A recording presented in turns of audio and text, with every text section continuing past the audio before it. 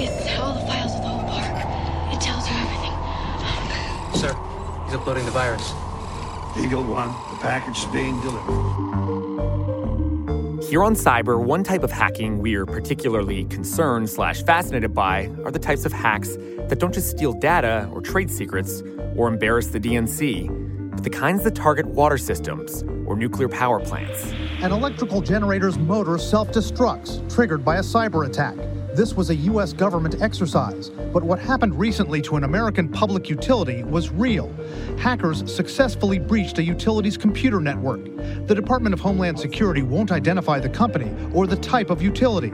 Experts say it could have been a water treatment plant, a gas pipeline, or a power station. Dragos is a cybersecurity firm that specializes in critical infrastructure security.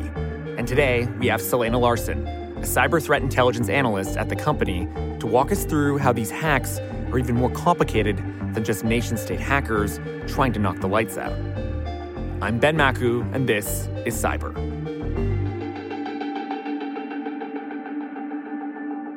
Okay, so Selena, thanks for being on the pod. Is it fair to say that critical infrastructure attacks, they're going up? Or, because it seems to me like you're getting more and more headlines where more and more critical infrastructure companies are getting attacked.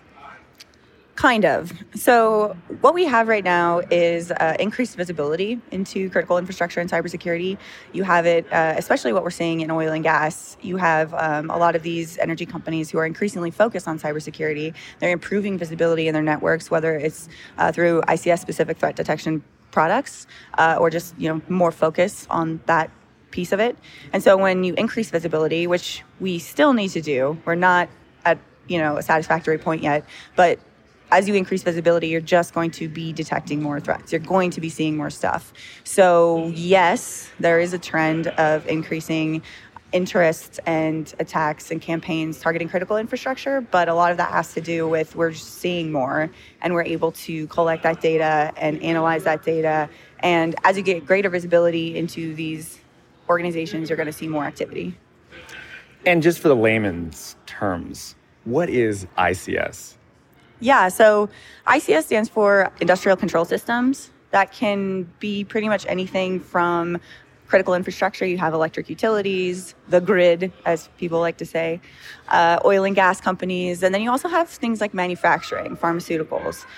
At Dragos, we don't actually include in terms of ICS healthcare specific things like medical devices, but pretty much any sort of industry focus, whether it's automotive manufacturing or your company that's keeping the lights on, that's under the ICS umbrella.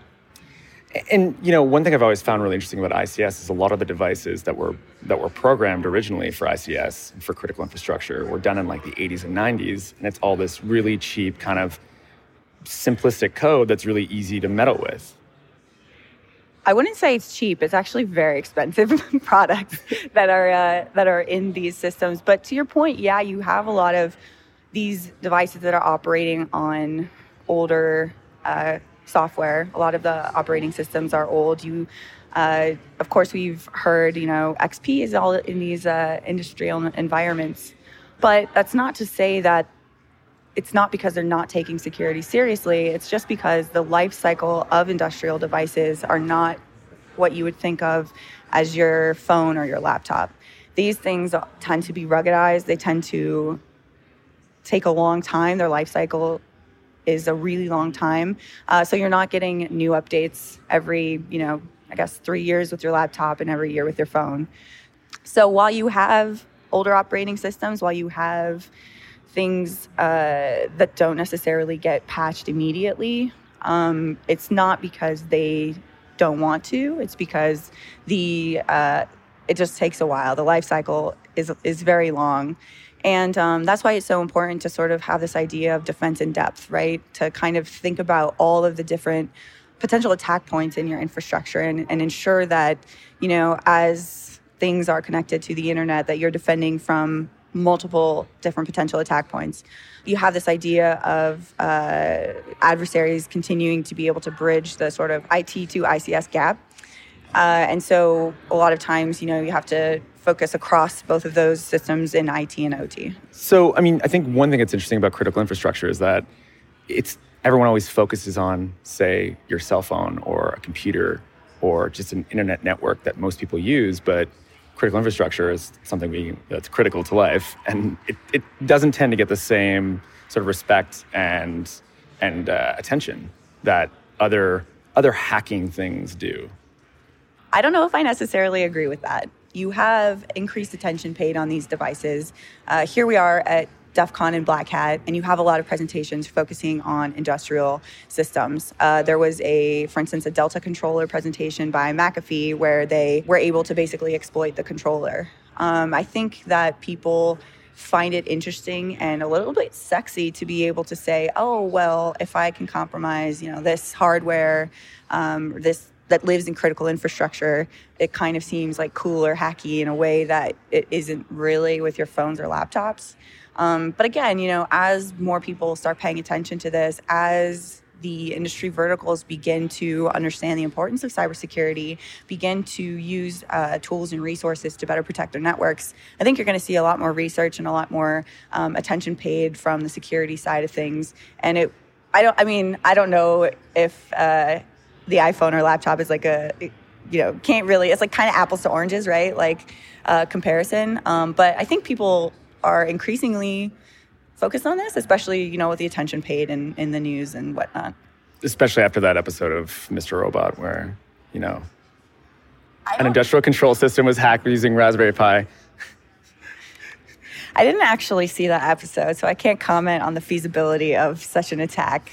But yeah, and to be clear too, oftentimes you'll see a lot of these demos or hacks. I don't want to call anything out in particular, but you can sort of, like hobby hacking, you can sort of target these systems that are used in critical infrastructure, but you don't have these safeguards in place. For instance, if there's like someone demoing a dam hack that flooded, you're assuming that the operator at the dam was just not paying attention to the water rising significantly and then just decided to ignore it, I guess, right? So that's just one example, right? That's a human safeguard. But there's a lot of different safeguards within ICS that can sort of catch these things. So oftentimes you'll see hacks that sort of compromise devices or whatever without considering the safeguards in place in a lot of these critical systems. So Dragos put out a paper in early August, I believe, and it was around the fact that oil and gas companies are being increasingly targeted. Why is that? Why that in particular? So back to the point about visibility, right? We're seeing more adversaries target these entities because we're getting greater visibility into such networks.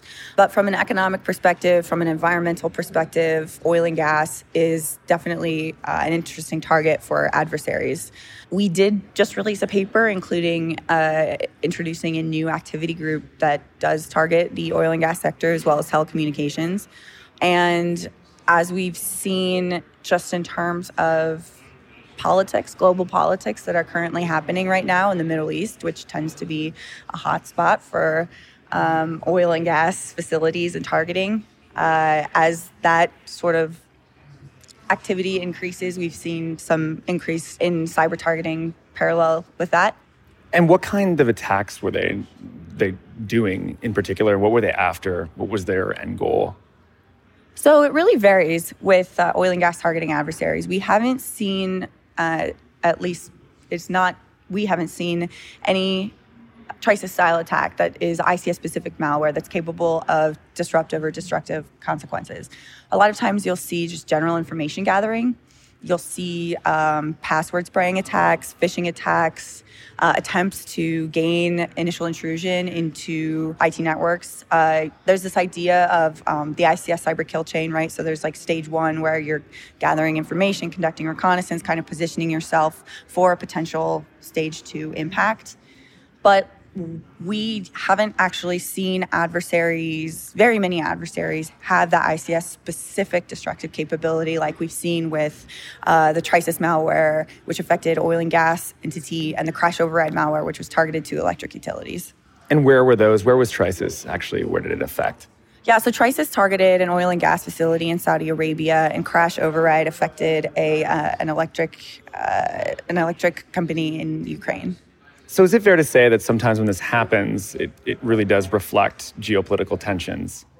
So you're seeing a greater investment from various entities that sponsor this type of activity, specifically focused on developing ICS tools and capabilities. But that's kind of the trend that you're seeing with cyber capabilities in general.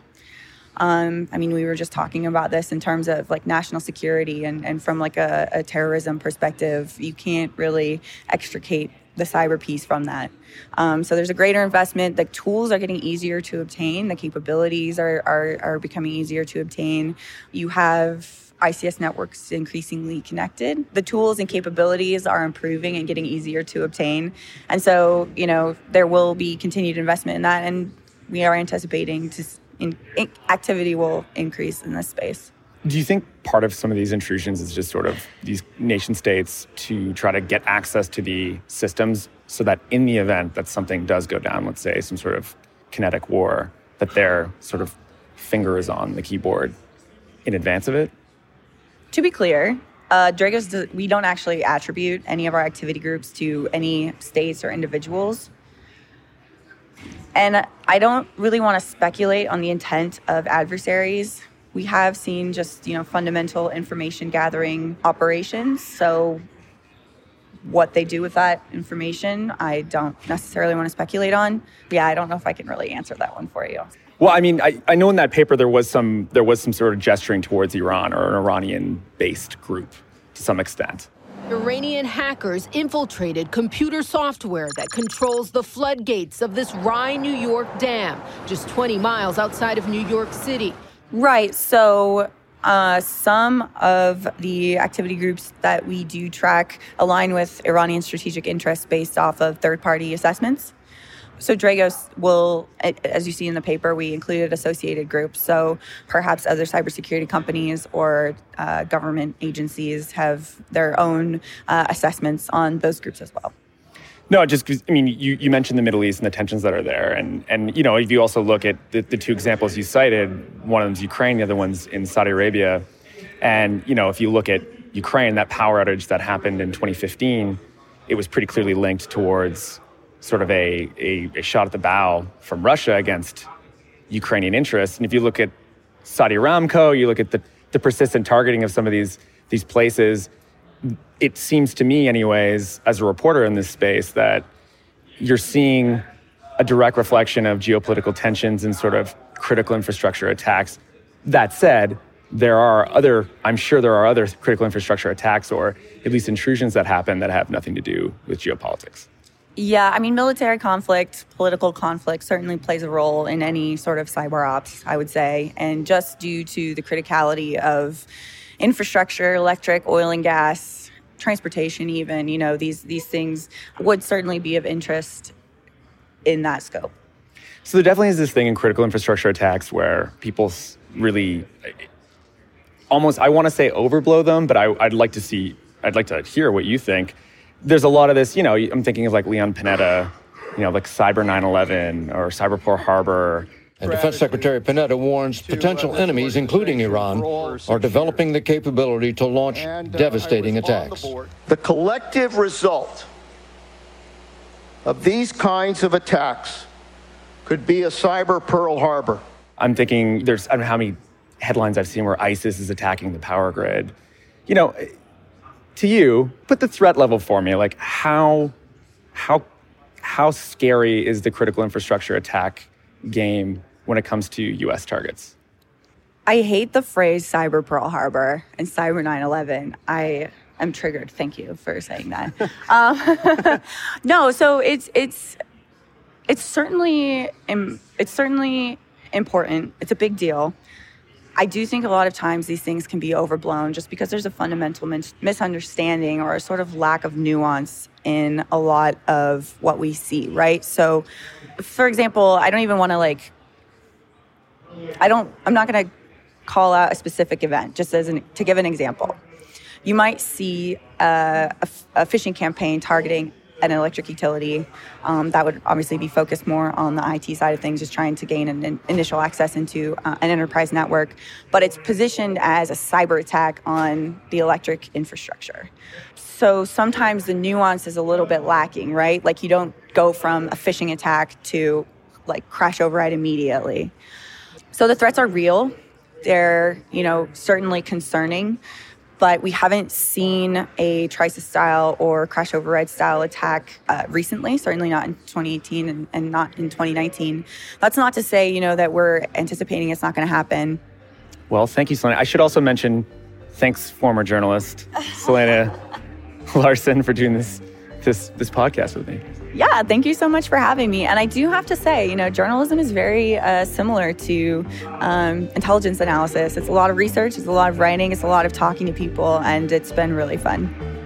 Oh, I know. They've spied on me before.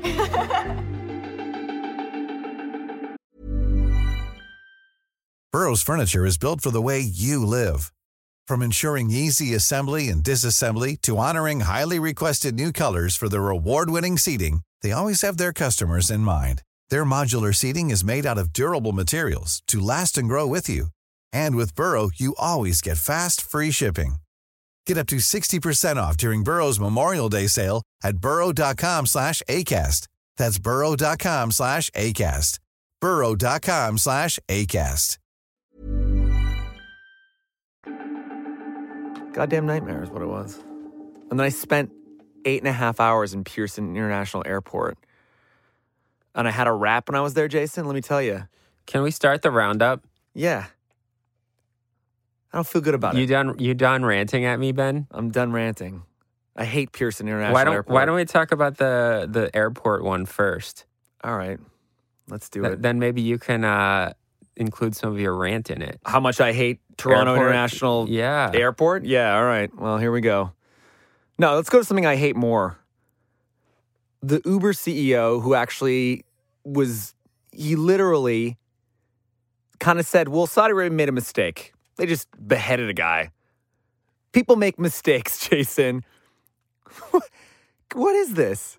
So on Axios and HBO this weekend, Uber CEO Derek Khosrowshahi, I think I said that sort of right. The guy who replaced Travis Kalanick was supposed to be the adult in the room and the grown-up CEO, was asked about how he felt about Saudi Arabia's execution of Jamal Khashoggi, and he compared it to an accident made in the same way that Uber made an accident when they killed that person with a self-driving car, and said that, like, basically, what is this? The guy on Axios was pressing him to ask him if he would attend, a meeting in Saudi Arabia or would allow one of his Saudi Arabian investors to come to a board meeting and sort of vice versa. And he basically said, like, we all make mistakes. Mistakes happen, and they owned up to this mistake. So there should be a chance for them to sort of make things right. Well, see, the thing is about that is if he had the reading ability of a 12-year-old, he'd know that they haven't owned up to it. They're still, like, their official line is that it was an unfortunate accident, and they kind of were forced to murder, cut his head off, dismember him. Like, it wasn't a mistake. It was a pre-planned assassination of the worst degree. Right. And so the CEO walked that statement back almost immediately and was like, oh, yeah, like in the heat of the moment, I said something I didn't mean. And I don't know, like, take that for what you want. But the fact remains that Saudi Arabia is one of Uber's biggest investors. It always has been. And that, the other biggest investor is SoftBank, Japan's SoftBank. And Japan SoftBank gets a lot of its money from Saudi Arabia. So Uber is like very... They can't really do much about that one. Yeah, I mean, it certainly reads as like we're trying to gloss over this, but like, quote, come on, unfortunate man. incident that was just a terrible, terrible thing. These happened. rideshare companies are just doing nothing for themselves in 2019. They have had a bad go of it.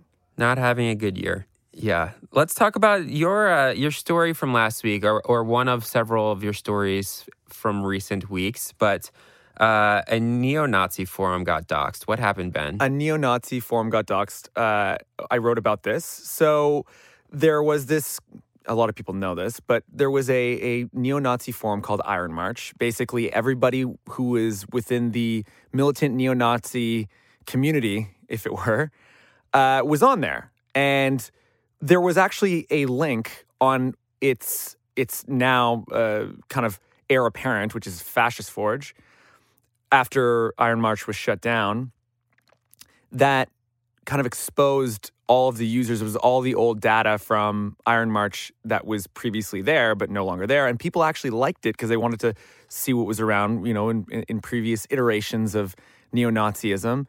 But in that link, there was a ton of damning information, which included, all of the posters, all of their personal email addresses, or at least the addresses that they used to get on the site.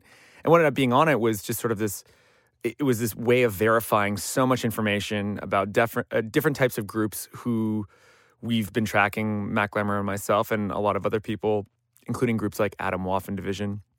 There was also, evidence of service members that were on it, which, people have found out previously. But suffice it to say, it was just this giant, trove, basically a doxing of this huge, highly important neo-Nazi website. Yeah, so to be clear, this website wasn't just any neo-Nazi website. It was the one. And it's where, some of these violent groups like Adam Waffen actually grew out of this, correct? Exactly. It was sort of the birthplace of these, a lot of these groups. It's sort of considered that as the birthplace of militant, white nationalist, terrorist organizations of the last, let's say, 4 or 5 years. And they all congregated there until it was shut down. Right. So that site is shut down, and the fact that this stuff leaked, people who are not neo-Nazis are interested in this because it exposes who was. And there's all sorts of stuff on there. There's tons of I saw university college emails used for it where you see who it is and you're able to link the person and some of the papers they wrote. It's just basically, it unmasks the various types of people that were on these websites, of which, the profile is vast. It's not just, exactly who you think it is. There's tons and tons of people who are on there. Can we quickly talk World of Warcraft, since you had a nice scoop on that? Yeah, let's do it. So there was a congressman who called out World of Warcraft and Blizzard because one of its guilds had a costume contest Halloween. On Halloween, inside the game. By the way, I'm gonna really screw up the way I talk about this because I'm not. So far, so good. You haven't messed up anything. All right, yeah, okay. And in this costume contest, and by the way, this guild was known for a long time for its kind of racist, anti-Semitic, white supremacist points of view that have been shared on it. And one of it was essentially the guild's leader, yeah, Horrigan, correct? Yep. He did a costume which was clearly, it was a KKK member and a white cloak and all that. And there were 2 avatars that were meant to be showing what were slaves. And he said stuff like, "Next stop, Charlottesville." If I could be paraphrasing. Yeah, and that. one of the people, one of the enslaved people was named Jesse Jackson, right? And so this congressman came out and called it out, and we got that scoop. We put it out there, and turns out this little guild also was sponsored allegedly by Stormfront, right, which is another massive neo-Nazi website. Yeah, it's said that it was sponsored by Stormfront for years. And it's operated in the world of Azeroth, which is World of Warcraft's Would you world. say WoW? Would you shorten it for WoW? You could say WoW, yeah. I mean... Do people say that? Yeah, people say that. But World of Warcraft, I don't know. I haven't really played any. I've never played it. Anyways, it's operated in Azeroth on WoW. For a decade. Yeah. Since its inception. And it's been well known for a really long time to be this racist clan. And Blizzard hasn't ever really done anything about it. And the best part was when these group members were sort of responding to all this, they had a meeting and there was a SoundCloud of it, which was leaked. And like the Horgan guy was trying to say like, no, I was trying to dress as a ghost. And some of these other members were like, dude, fuck you. We're not idiots. We know what that was. Why did you do it? So, there was definitely members who were not of that guild who were not down with it. But the fact that this guild had this association in the past and it was clearly, not for the best. It was, and it was interesting to see that the World of Warcraft got the attention of a congressman. Yeah, for sure.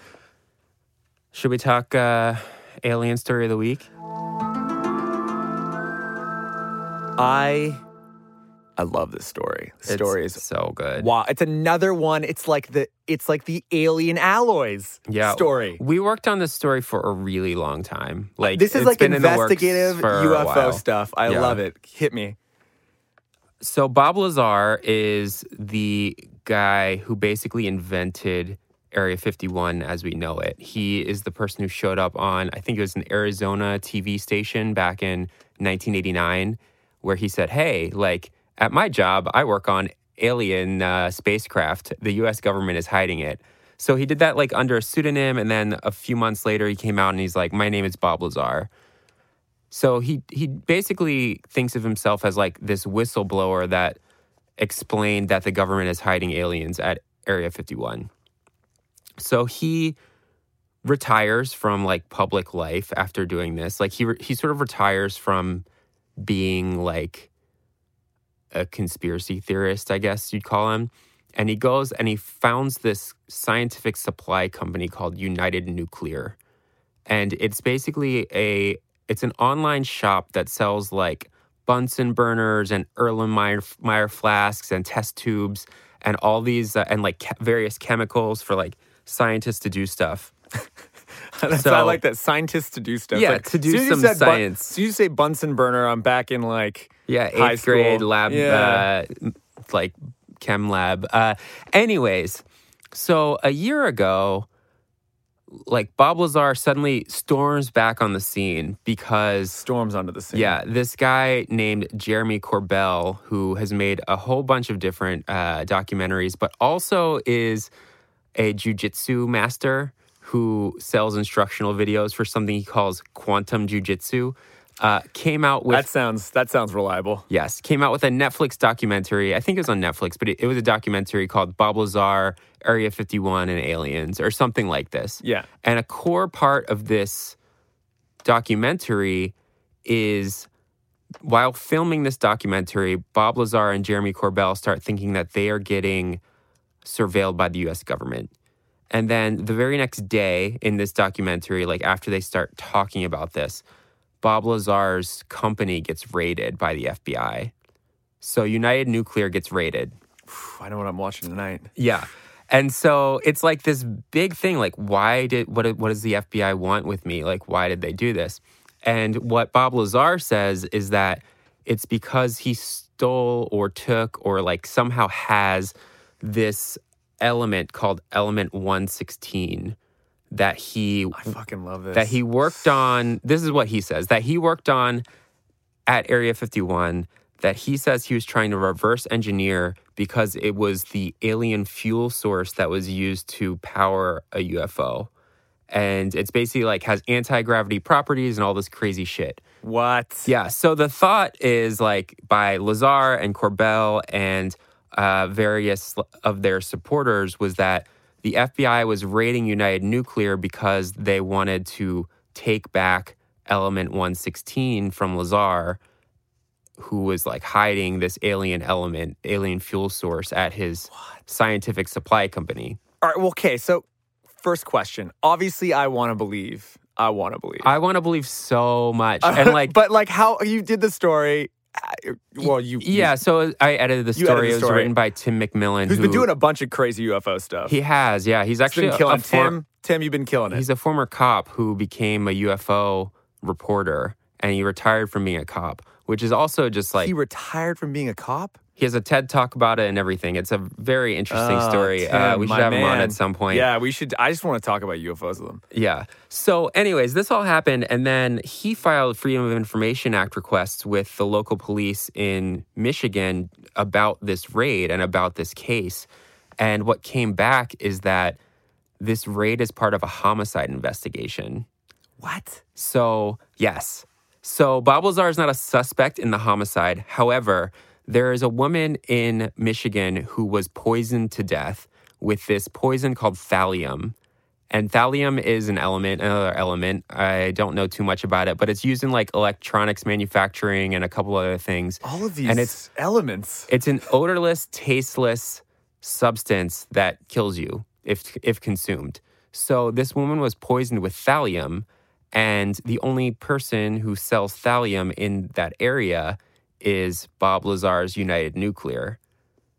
And so they, according to the documents we got, the police got a subpoena from a search warrant to look up one of the suspects' search for histories, and found that, he had Googled Bob Lazar's company's website on like Google, Yahoo, and Bing, or like one of the three at least. And so then they executed this search warrant, and they obtained like a lot of records from Lazar about the sale of thallium. And that's what this was all about. And that case is actually still ongoing, so we're not actually sure like where this but I'm gonna say all something. led. Is that what it's all about? Yeah, well, I mean, so we talked to Lazar, who actually like talked to us about this, and he's like, that's a cover story. Yeah. Like, that's a cover story. But there's this woman who was murdered with thallium, and like, Bob Lazar does sell thallium. Like, but did you have to raid the place to get the thallium? He cooperated with the whole situation, so it's like it's a crazy story. You should definitely read it. But but Bob Lazar, question. So does he seem? He's like a calm dude? He's definitely calm. He's good at delivering his talking points. I mean, he says things like, there's an alien fuel source called Element 116 that I worked on. But like, in I don't Area know, 51. man. With all the stuff we found out recently, I don't know. I mean, watch the doc, read the stories. It's like he maintains his story like Jeremy Corbell, the documentary filmmaker who's definitely a believer, also maintains a story and says that this is like a front. It's just like, it's a crazy, crazy story. And it's one of those very rare stories where I'm like, oh yeah, like the guy said that the FBI is raiding his office to find an alien fuel source, but that's not actually what happened. What actually happened is really crazy, like almost as crazy. Like, I just want a lawyer to say that in a court of law. Like, Your Honor, actually, this FBI raid was for thallium, was a complete cover story. The real reason is that my client was in possession of an anti-gravity fuel used by an alien race to visit planet Earth that he obtained at Area 51. Yeah, it's crazy, but also like, how often do you get like a poisoning story where it's just like it's pretty crazy. Yeah, I agree. Anyways, yeah. One last crazy thing about this story is this is definitely the first time we mentioned a Bing search. Yeah, it is. It is. Yeah, what happened to Bing? Anyway, okay, last one. Last round. You can rant about airports. Yeah, exactly. This is. It's good news. This is very good news. This is very good news. So, Lorenzo, a nice Lozo story. Yeah, a nice Lozo story. So, a federal court in Massachusetts ruled that the government can't search your phone or laptop at the airport for no reason. So, Customs and Border Patrol, TSA, etc., can't demand that you hand over your phone and like unlock it for them so they can go through it, which is very important because for years the government has asserted that the Fourth Amendment doesn't really exist at the borders, like within 150 miles, I believe. Which is psychotic. Of the border, yeah. And it's really crazy. It's like so it creates like all these lawless zones like near the border. Like we're 150 miles from the border right now. Like we're 150 miles from the Atlantic Ocean. Yeah.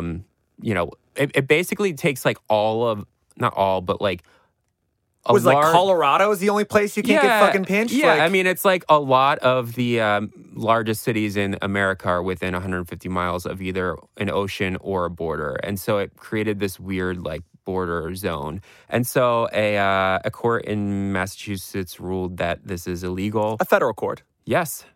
Which is, I wonder if it's going to go up. It's going to go up then. Yes. And so, I mean, in any case, this is a good ruling. I mean, I think we should mention here that often the people who have their phones and laptops, searched at the border are people of color, are people who are just traditionally grabbed by TSA. And so it's definitely a good ruling. I think, I hope it changes behavior. I'm not sure if we'll see that or not, but it's like, I guess if there are very few people who are willing to fight with a TSA agent or like Customs and Border Patrol at an airport or at the border when they're intimidating you. So I think that's like very much worth mentioning. But in any case, this is like, it's a good ruling. It's much better than the alternative. That's a great ruling. Yeah. It's a really good one. I mean, if anything to make airports and their security less oppressive, might I add. Triple S or quadruple S man over here. Yeah, whoever's listening, get me off. I want to be able to check in online because I never can. It's a pain in my ass. Yeah. All right. This week in cyber, Ben has been ranting at me for like hours. It feels like hours. Yeah. The mic is it's almost like the hours loud, I spent in an airport recently. Toronto International, Pearson International Airport. I hate you. You got back here. Yeah. Congrats. Yeah, anyway. We'll see you next week. Before this turns into the airport hate podcast. Stop yelling, Ben. All right. Okay, I'll see you next week. This week's episode was edited and recorded by Andrew Bursick, produced and voiced by me, Ben Maku. You'll be hearing from me next week.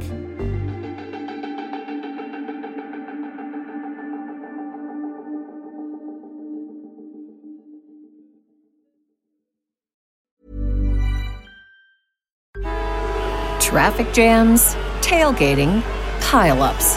Ugh, the joys of driving. How could it get worse?